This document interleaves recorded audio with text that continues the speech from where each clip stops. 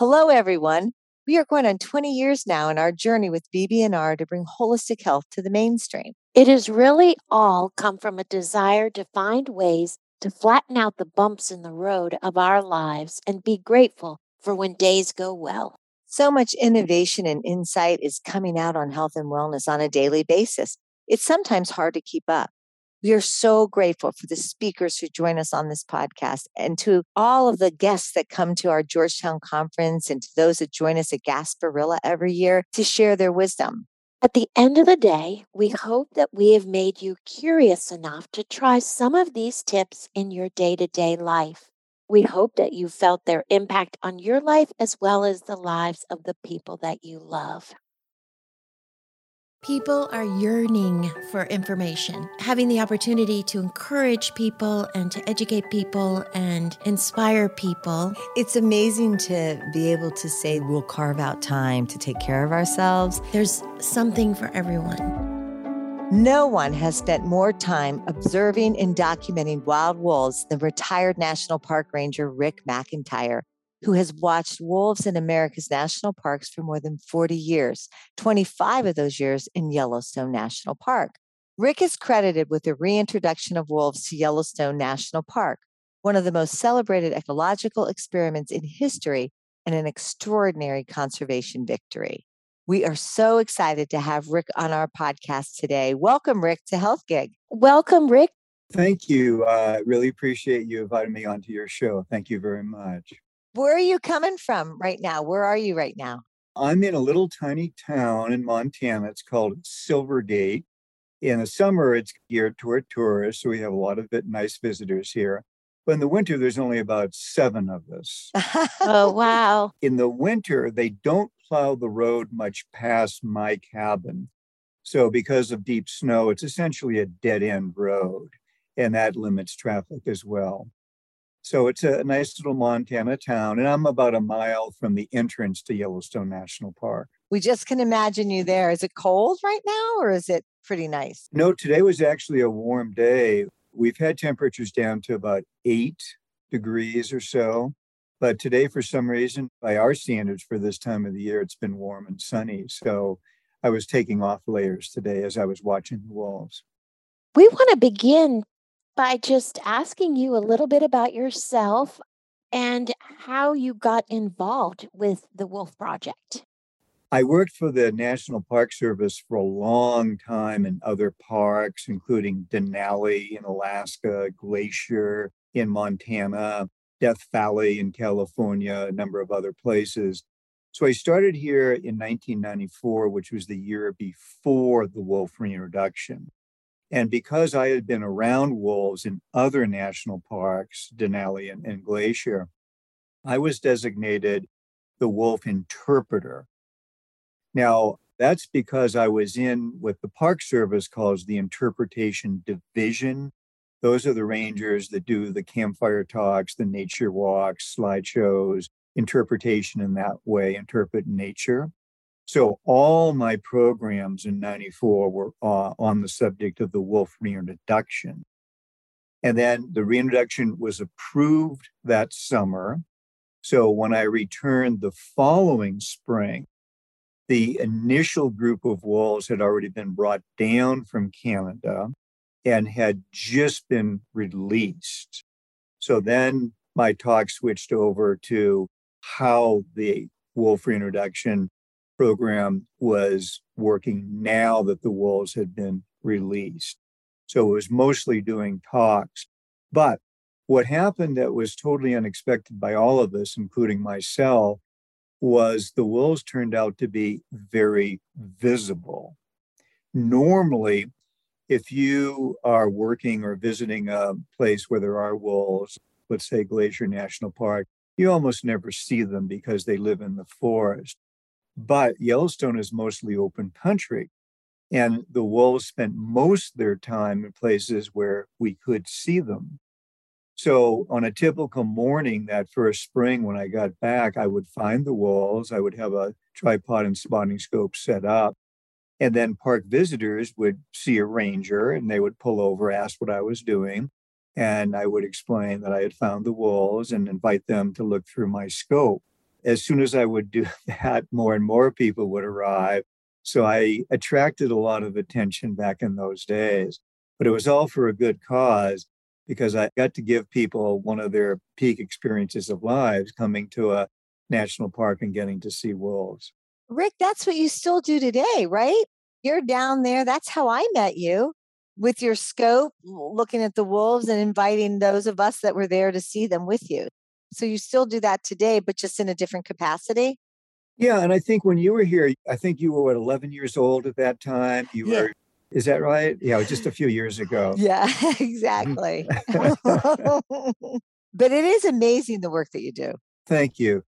It's a lot of fun. And because wolves in the past have been such a controversial species, I feel that every time I help the next person have an experience with a wolf, it's very likely that's going to be one more person on the side of wolves. So that's part of the deal too.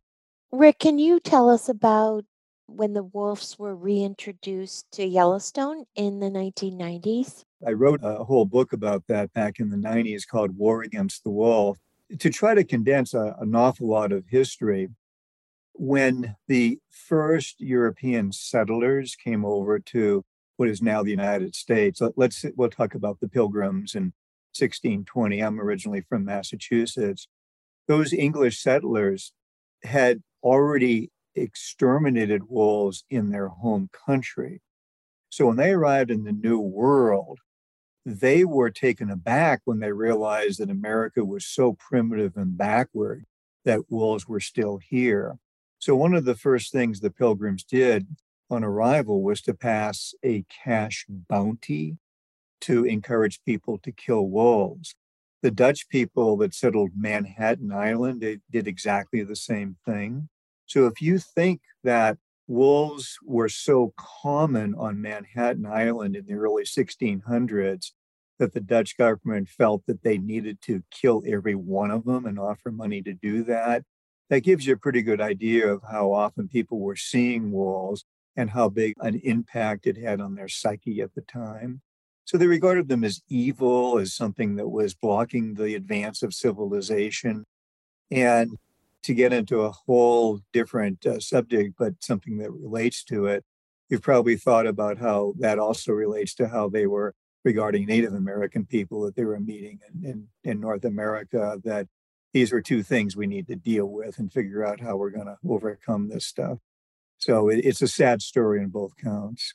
Why wasn't it until the 1990s that we began to see the benefit of wolves and what they could do to the ecosystem? The original government agency that was responsible for killing off wolves in our country was the U.S. Biological Survey. And then later, that agency was renamed the U.S. Fish and Wildlife Service. And they continued the wolf extermination program. So if I had been born maybe 100 years earlier, and instead of being a park ranger, if I had worked for the U.S. Biological Survey, then that may well have been my job in the old days. And they were very effective in doing it. There's so much history to talk about, but essentially, if you think of the lower 48 states, wolves were native in every one of them, including Florida. And when the government finally wound down the killing of the wolves in the late 50s on into the early 60s, the only ones that were left were in the lake states. And so throughout New England, the South, the Midwest, and the West, they were completely eradicated. They were certainly still killing them off in Alaska and Canada, but just the three lake states had a native population that survived at that time. Now, getting back to Yellowstone, certainly Yellowstone originally had a thriving wolf population when it was set aside about 150 years ago. But the early park rangers, like everyone else in the country, going back to the Pilgrims, were in total agreement that the wolves had to be finished off.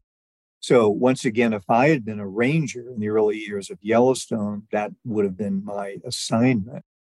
And where I'm based right now in my cabin, when I drive into the park, it's only about maybe 12 miles or so to the west of me to the spot where in 1926, the last two Yellowstone wolves were shot and killed. So I go by that spot every day.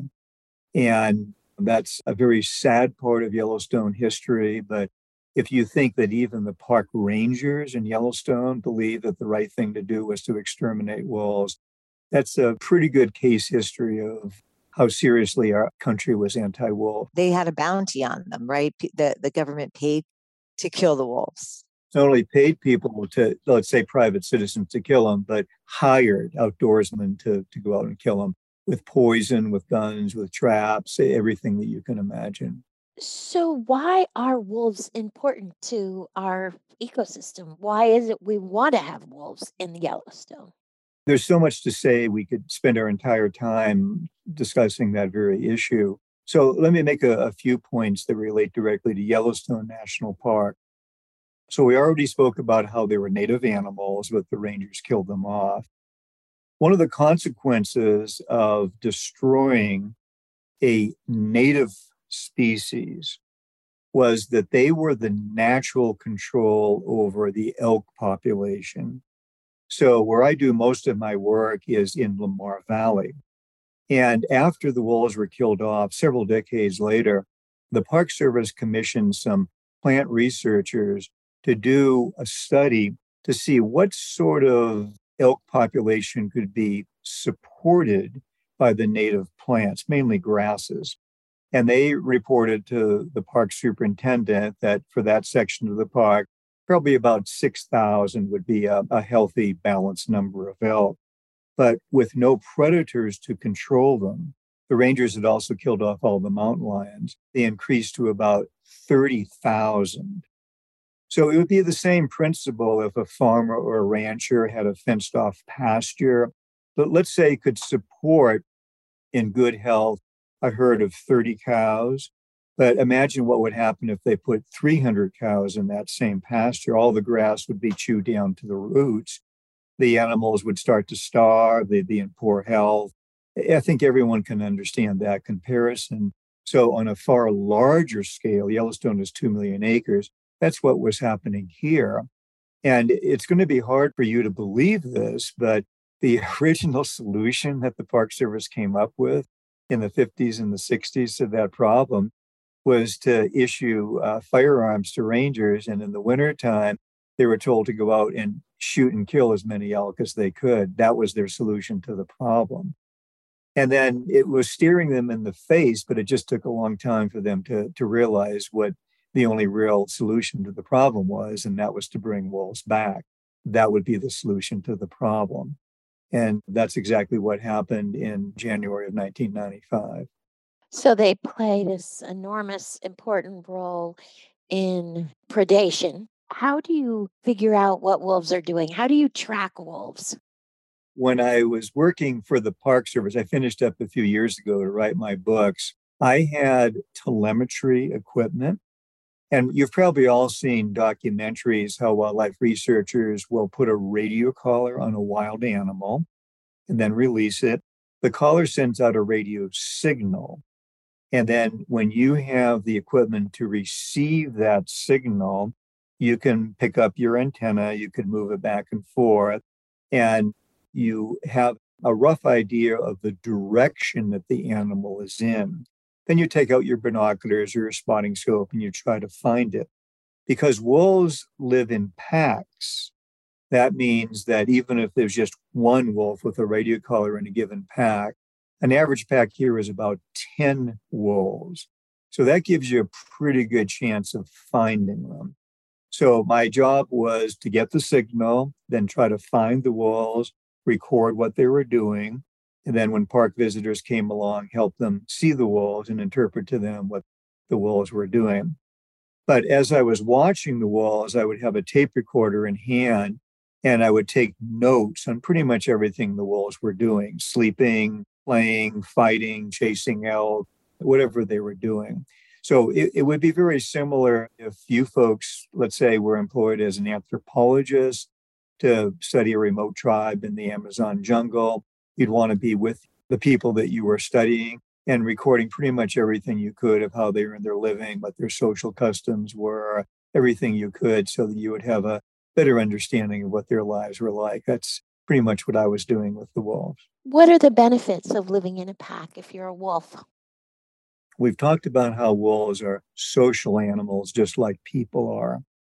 And it's fair to say that most wolf packs are really the equivalent of a large extended human family. So a few years after a pack has been formed, and a pack would be formed by a single female probably leaving her family, setting out on her own, meeting a male that's also left his pack. They find a territory, they have pups the next spring, they raise them. Those pups, when they're yearlings, they help their parents raise the next litter of pups, etc. So after a family has been formed, maybe a few years down the line, they average about 10 members. The alpha male is the highest ranking male. Normally, he would be the father, the patriarch, and then the alpha female would be the mother, the matriarch. And so that's what it is. It's a large extended family where the older sons and daughters help the parents raise the younger kids in the family. And they stay together, the alpha male and the alpha female, like they're just together through their lifetime. Is that right? That would happen a lot. Yes, it's not exactly the same as what we would call monogamy. It's not exactly the same. Because let's just say if it was a male and two sisters arrived on the scene, then it would be a pack of 3 adults, and he would probably breed both of them. However, they do have the hierarchy that we mentioned. So you can only have one top male and one top female. And you'll probably be very interested to know that before we thought of it, wolves being such a smart species, they had already perfected the concept of a matriarchal society. So it's fine and dandy if you get to be an alpha male, but that only means that you work for the boss and you do what the boss tells you to do. So very advanced, don't you think? Very advanced. And they're very efficient, right? Like it's an incredible woman-run family and organization. In watching wolves, the impression that I get is that the alpha female always is mindful of her agenda. We're going to den here this spring. Then when the pups are older, we're going to take them over to that meadow. And then when it's winter, we're going to go over here. And then we're going to use a different den next spring. I found a better site. And then we need to deal with those wolves to the west because they're encroaching on our territory. But let's see if we can maybe gain some territory by fighting the guys to the north. And the males just kind of say, oh, okay, and just go along with it. Do you have a favorite wolf? I know you've written books on so many, but which one's your favorite or which one do you like to talk about? That's a tough question for me. It's like for a parent, who's your favorite child? My first book, The Rise of Wolf 8, is about one of the original Canadian wolves that was brought down.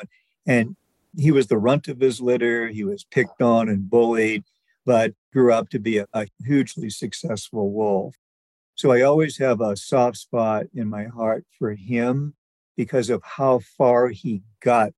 You may know that part of Eight's story was when he was the equivalent of a teenager, he joined a pack after the father wolf had been illegally shot and killed and adopted and raised the 8 pups that had been born to that male.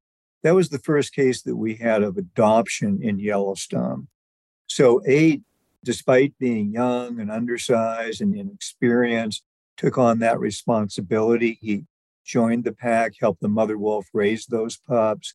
And then one of those adopted sons grew up to be what many of us consider to be our greatest wolf, and that was Wolf 21, who learned everything he knew about being a male wolf, a father wolf, an alpha male from his adopted father.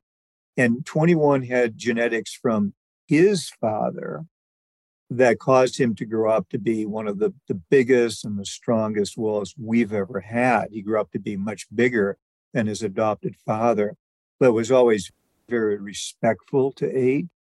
And when 21 was very young and very impressionable, he saw 8 fight a much larger alpha male, defeat him, and then choose to spare his life. He had the power of life and death over this defeated opponent, and 21 witnessed his adopted father let the guy go. And as I followed 21's career after that, when he became an alpha male, As far as you know, he never lost a fight with other packs. He followed that tradition that he had learned when he was young and never killed a defeated opponent. So he learned that from his adopted father. That's incredible. Was that a cognitive skill that a wolf would have? It's hard to think that a wolf can learn something like that. It's a fascinating question that you're bringing up. We've had other wolves. I write about an alpha female that during her reign, her pack is responsible for killing at least 9 wolves that I know of, probably more than that. So she was especially violent, especially vicious, almost like a character out of Game of Thrones. And 21 was at the opposite end of that spectrum. So my take on 21 is that he did pattern his life after Wolf 8. As I said, that was his role model.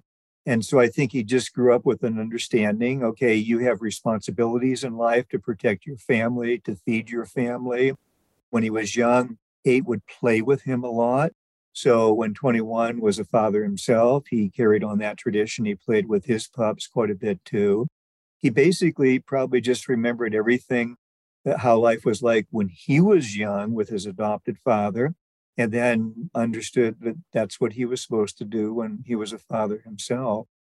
Now, you asked about my favorite wolves. So getting back to 21 for a second, I told you that he never killed a wolf during his long life, but he had a relative that I think he considered killing a lot of times.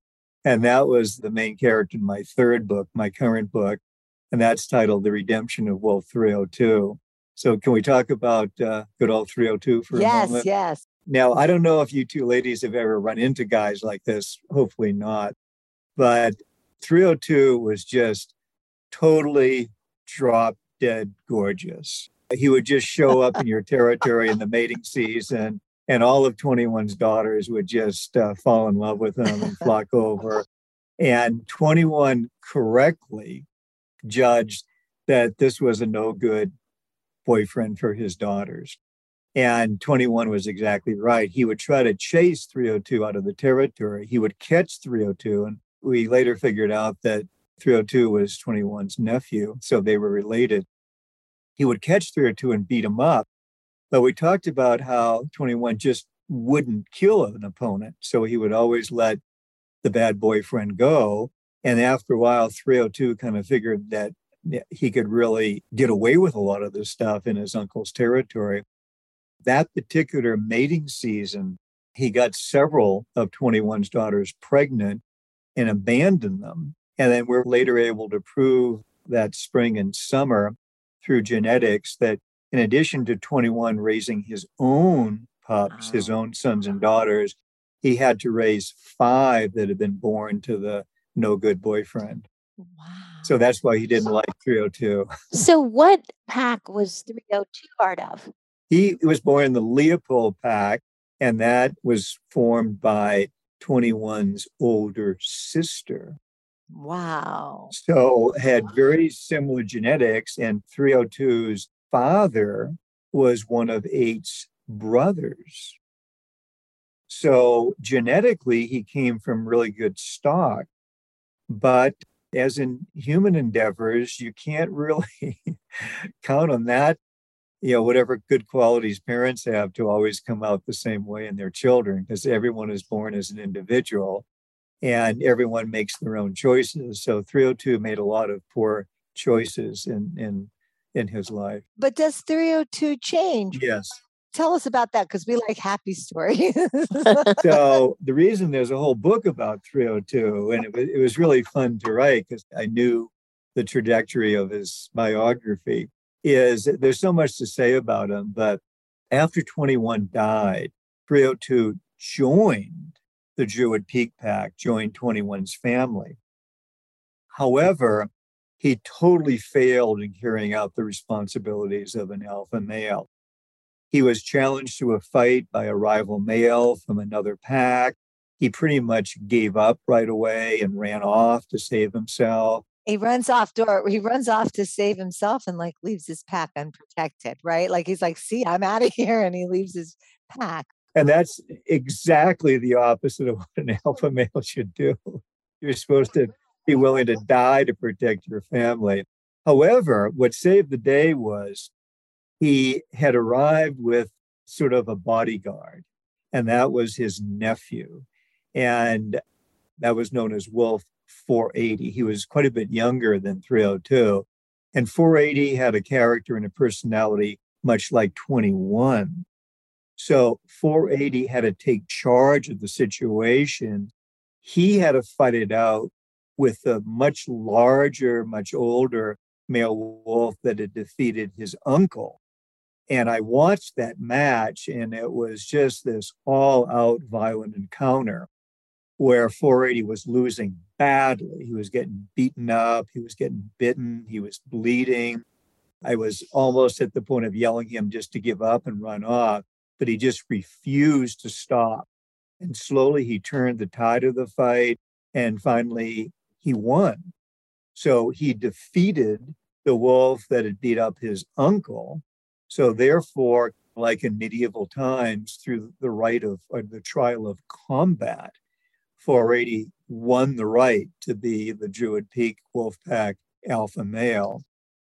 302 came back. He realized that everything had changed now in the pack. So he went up to the much younger male with a tucked tail, looked him on the face, which was 302's way of acknowledging, okay, you're the alpha male now. Wow. It's no longer me, it's you. And that actually suited 302 because he still had access to all the females in the pack, and the younger wolf was taking on all the responsibilities. So 302 had all the benefits and none of the difficult job. Yeah, that's exactly right. So it was very well suited to his personality. Wow. This is so fascinating. So have you ever met any other wolves like 21?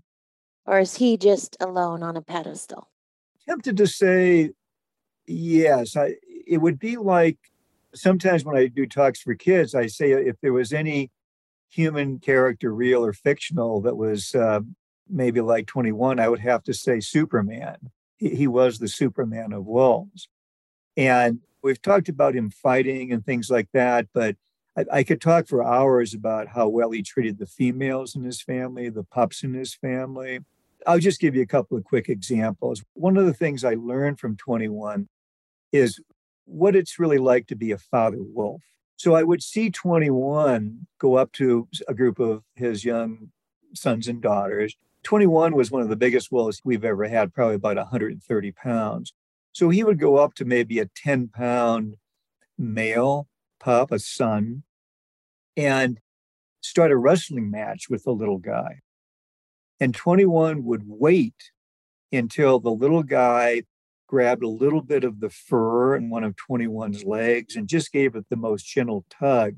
And as soon as the pup did that, 21 would pretend that he'd just been yanked on his back by a much stronger opponent.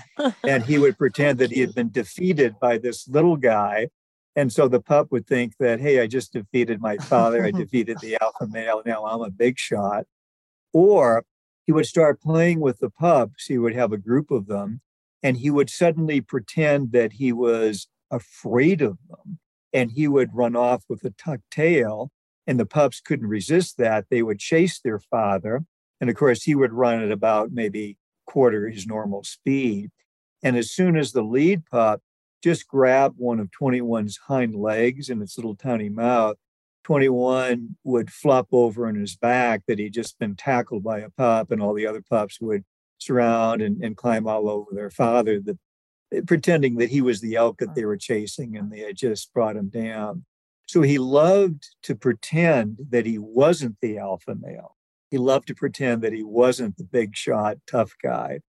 And for boys growing up in an American family, such as myself, some of our fondest memories are when our dads would play like that with wrestling or baseball, whatever it was, any kind of sports game, where they would pretend to lose to us. And we always understood that they were pretending, that we actually hadn't beaten them. And in a human situation, oftentimes, especially a few generations ago, many dads, I think, found it very hard to express their feelings for how much they love their sons.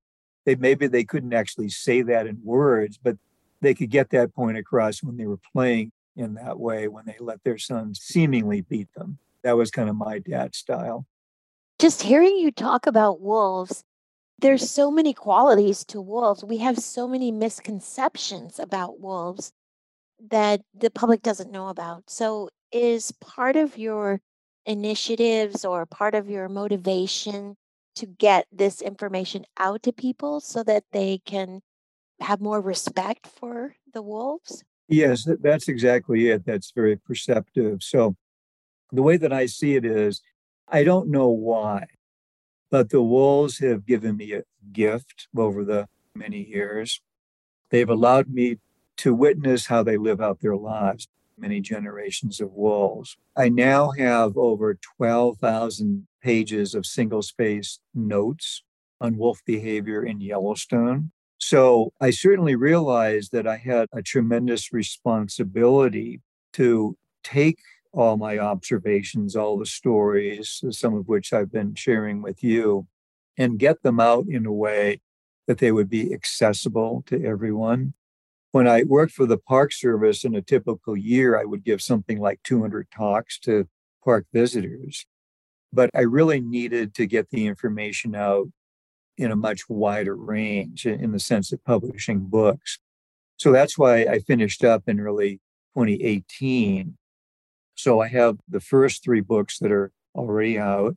The fourth book is done, and you'll be pleased to know that's on alpha female wolves and their importance to wolf society.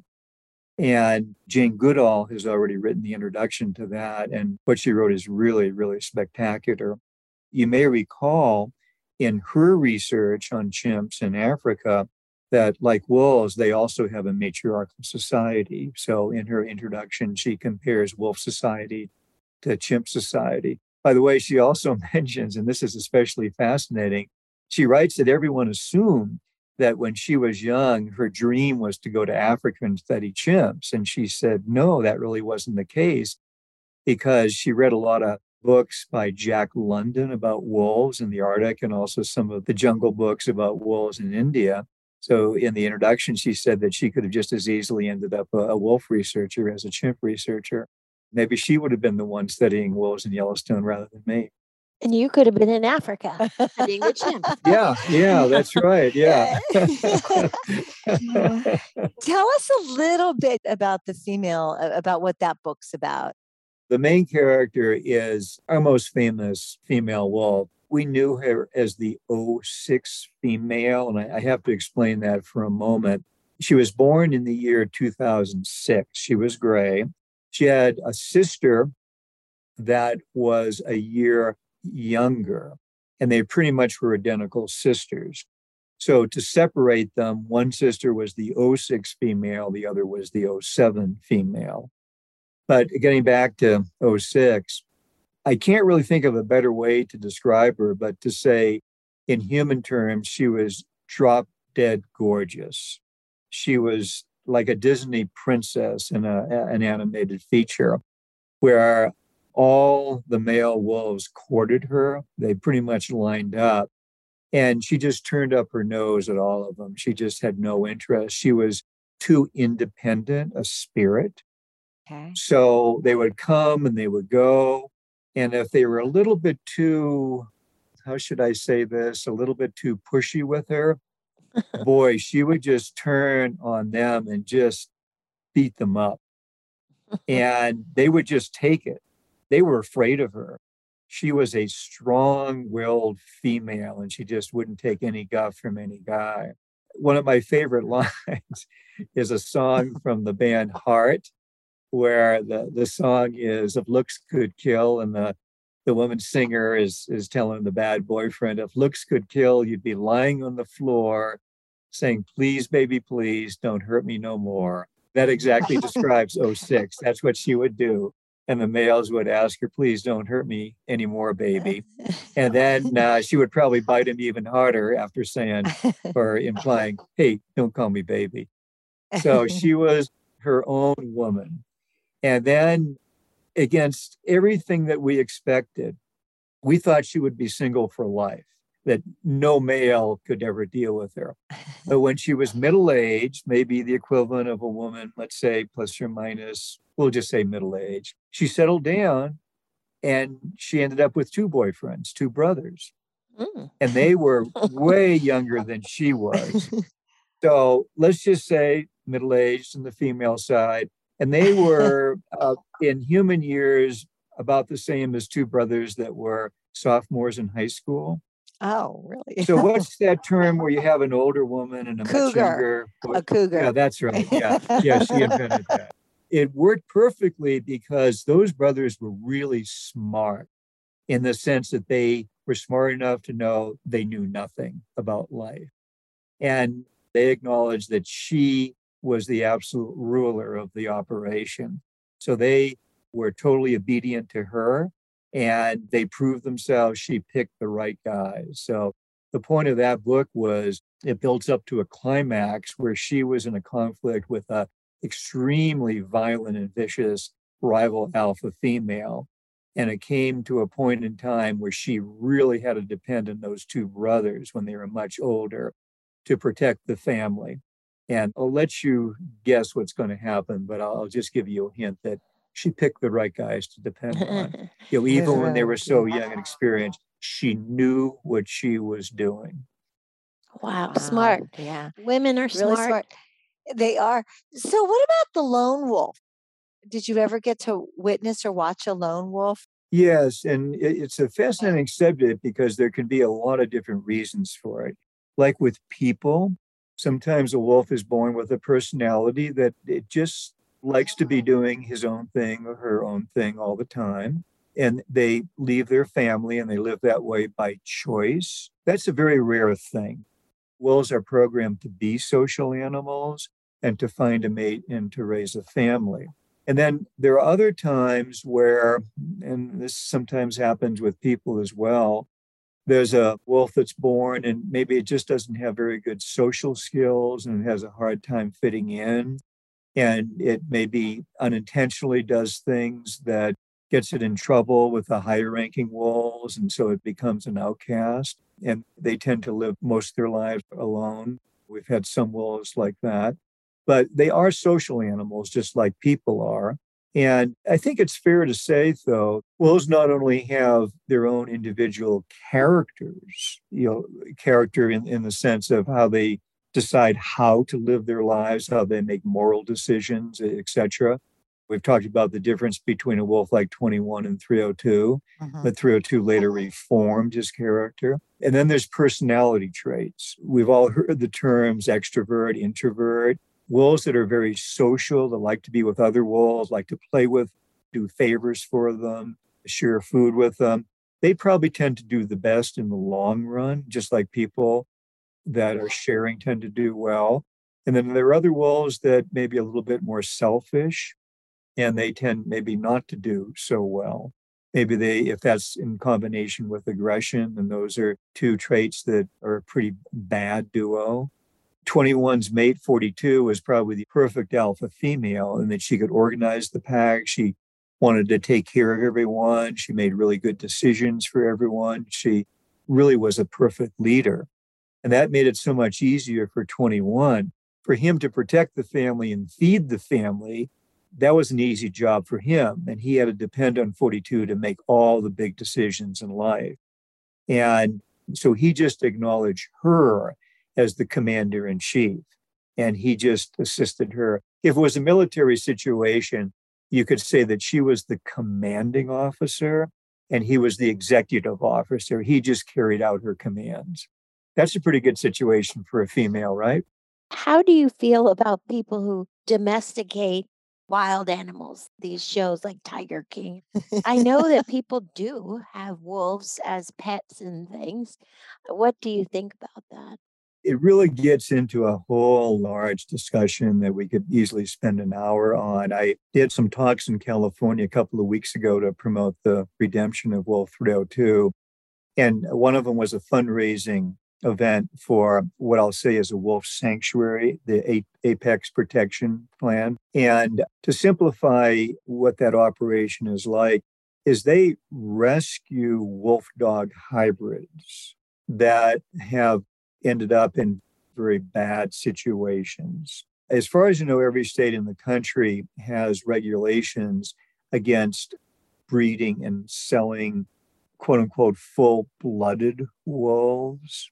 It's not because they're vicious or violent, but they need very special care. It's just to have exotic animals, you need very special people to do that. And in many cases, like we've seen in some of these documentaries, it's very much the wrong people that end up doing it for money, and they're mistreating the animals. So they took me to the refuge. They introduced me to one of the animals. And the one that really stood out was actually the friendliest. He was an adult male, big, tough looking guy. And all he wanted to do was meet people and be friends with them and lick their face. But he had a horrible background. He was horribly mistreated as a pup, so bad that he escaped when he was something like, 8 months old. He lived on the streets. He would try to get food out of dumpsters. Whatever the local animal damage control operation was in that town was captured.